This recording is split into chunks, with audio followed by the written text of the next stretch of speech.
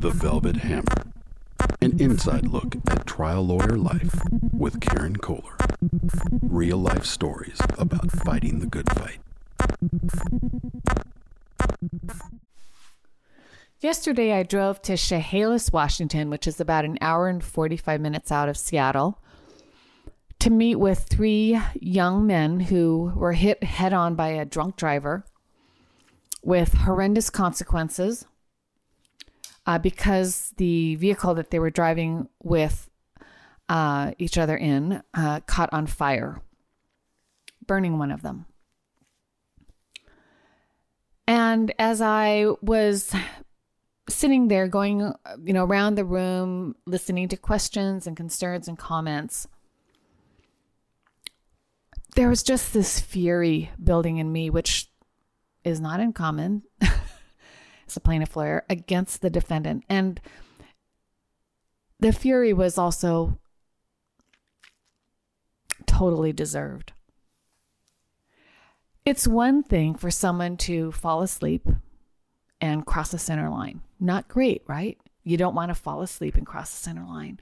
Or to be fiddling with French fry that fell on your lap and looking down for a second and then accidentally crossing the line. There's a difference between negligence and doing something dumb because you weren't paying attention or you weren't behaving like you should when driving a vehicle in a responsible manner. You took your eyes off the car. You're texting, for example. Dumb, negligence, that is one thing. But it's completely different when the reason why you crossed the center line was because you made the decision to get drunk or high first. I have no tolerance for, and I call them drunk or high drivers, just drunk drivers.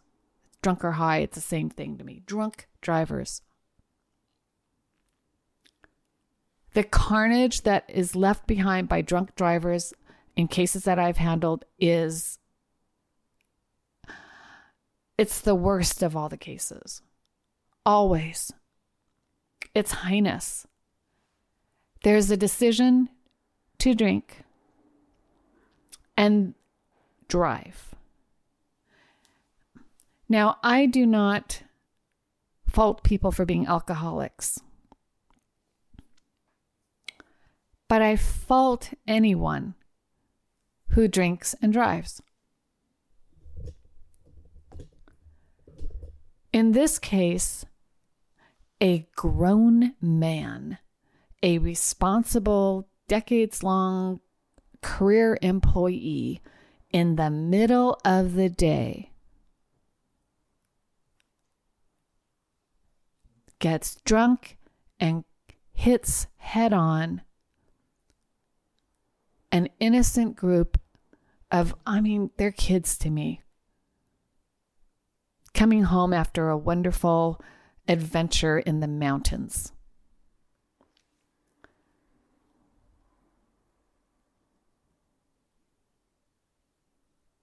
I can't even tell you how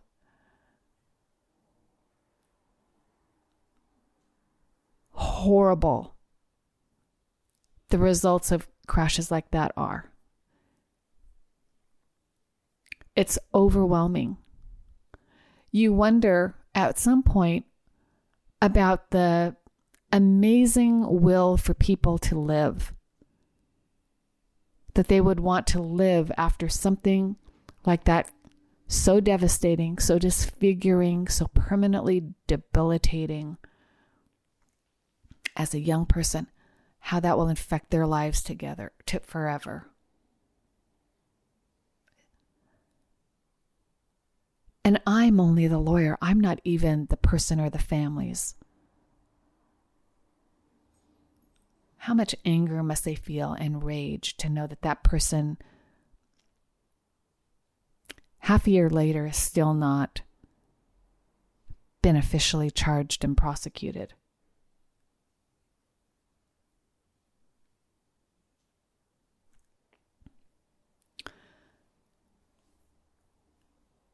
as bad as that is, and it's not just this case, it's just one in a long line of cases involving drunk drivers that I've handled. As bad as the facts of what happened are, I want to talk about the apology. Actually, I want to talk about the lack of apology.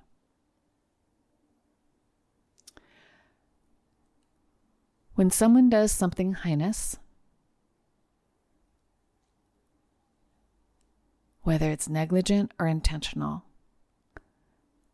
there's still an opportunity that's presented to show humanity, and that involves saying you're sorry. Now, of course, there's multiple different levels of saying you're sorry. There's the level of, I'm sorry, and I'm just saying it because it's something that I'm going to say because it's expected of me without taking any personal responsibility. There's that sorry. And then there's a personal responsibility, sorry, and then there's everything in between. I'm talking about not even saying the lowest level of sorry. Do you know how many clients, hundreds of devastated clients, I've personally known who have had any defendant say they're sorry to them before they were forced to do so financially? Can count them on one hand. Let's say that you're not a drunk driver. Let's say that you were looking down because you did drop that French fry and you crossed the center line and you almost killed someone and they end up in Harborview for a month and a half. So you notify your insurance company, and then what? Or let's say you killed that person, and then what? You just sit there and wait to see if the insurance company will pay the claim, and if they don't pay the claim, then you just wait to be sued? Is that what you do? Yeah, that's what you do. You don't go to the hospital to see how they're doing. You don't send flowers. You don't send a card. You don't ask at all about that person. And you certainly don't say you're sorry. Because if you say you're sorry, that might mean that they can blame you later. You're willing to give up a basic, decent human trait of empathy because you think that maybe that'll be used against you in the future. Let's see how that plays out, because that's, of course, what happens. Either the person on their own decides, yeah, I'm not going to say anything. I'm going to just sit and hunker down and just hope this all goes away. Or you're told by the insurance company that you shouldn't say you're sorry, in which case you should say, what do you mean I shouldn't say I'm sorry? Where does it say in my policy I can't say I'm sorry? Because it doesn't say that. Let's see how this plays out, though. Let's say you say you're sorry. What is the plaintiff going to do with that? Well, the defendant said they're sorry, so they're at fault. No, a court's not going to agree with that.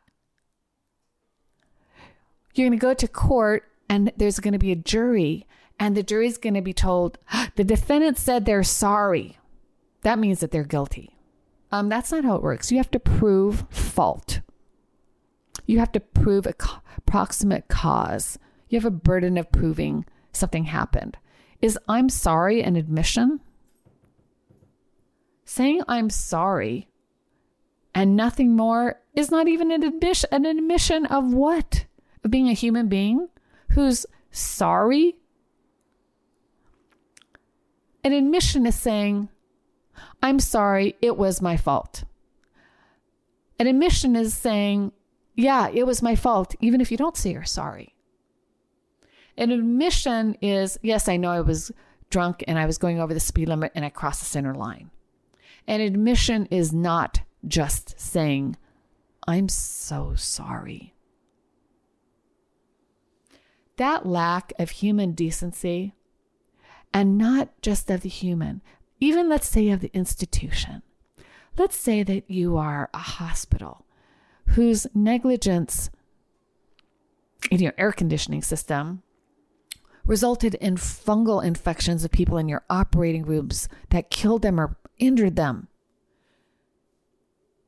It doesn't hurt you to say, as an institution, we are so sorry. This is terrible that this happened. We are looking into it. There's nothing that says that you can't say you're sorry. When you don't say you're sorry, whether you're the government or an insurance company or a business or a human being, when you don't say you're sorry for killing someone and letting their family just figure it all out on their own,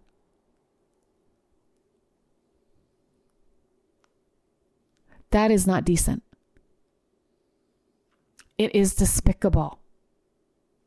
It's despicable behavior. And in the legal arena, it's normal. It is normal for no defendant to ever say they're sorry.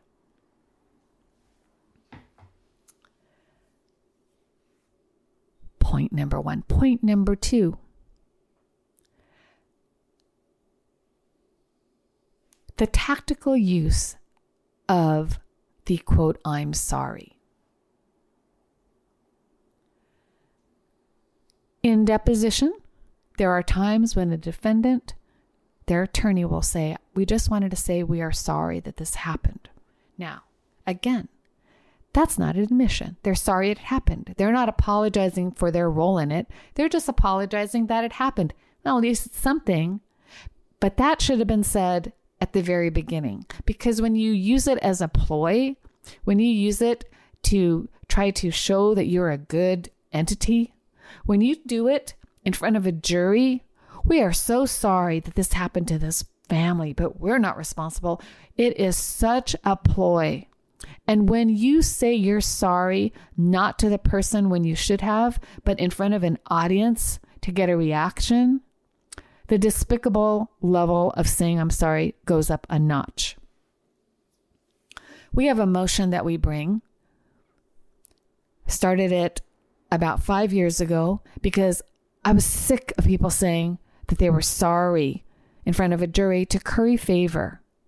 And I knew that in this one trial that they were going to go up there because in every deposition they started off by telling every plaintiff, well, we're sorry that this happened, without accepting any responsibility. And the motion went like this. Dear Judge, don't let them say they're sorry in front of the jury. It's a ploy. It's a ploy that is irrelevant. It doesn't matter if they're sorry or feel sorrow. However the defense lawyer feels or the defendant feels has no relevance to this case. Their feelings aren't relevant. If they had really been sorry, then they would have said so. They would have sent a card or flowers, come to a funeral, visited them in the hospital, or at least sent some kind of word. They could have contributed to their GoFundMe. They could have paid some of the medical bills that were accruing. When these people were having to borrow money to live on from their family because they lost their jobs, the people that are now saying they're sorry, they could have stepped up. But that's not what happens in litigation, in tort litigation. There's no rule that says you can't make advance payments, but no insurance company wants to do that. They want to financially starve the plaintiff until they're desperate to settle. Do you know what almost all mediators say? The people that, play devil's advocate and try to tell your client that they should settle rather than risk going to trial. Do you know what their most common statements are? If you don't settle and go to trial, even if you get a good verdict, they'll still appeal and drag this out for another 2 or 3 or 4 years. which, though true, simply supports the fact that the defendant will do everything that they can to financially starve the plaintiff.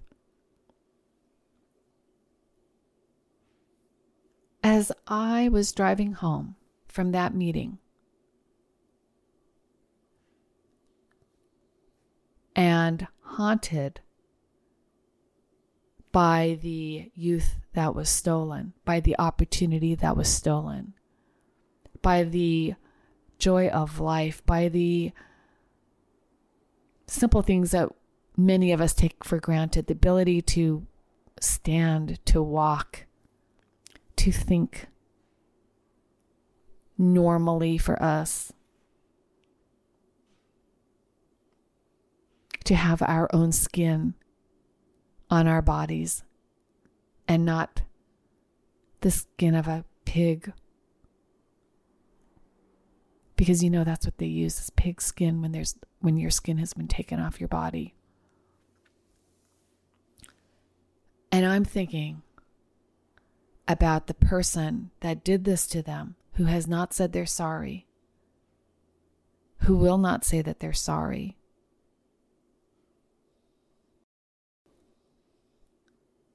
I just get so mad.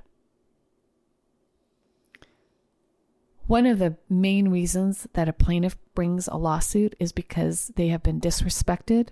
They're scared. They don't know how they're going to continue on. The insurance company usually is ignoring everything that is being said and not very helpful, to say the least. But one of the cruxes, even though money is the only thing that can be awarded, one of the reasons people will file a lawsuit and fight it to the very end is because the level of disrespect they encounter. It is soul crushing for a person that's already been severely injured.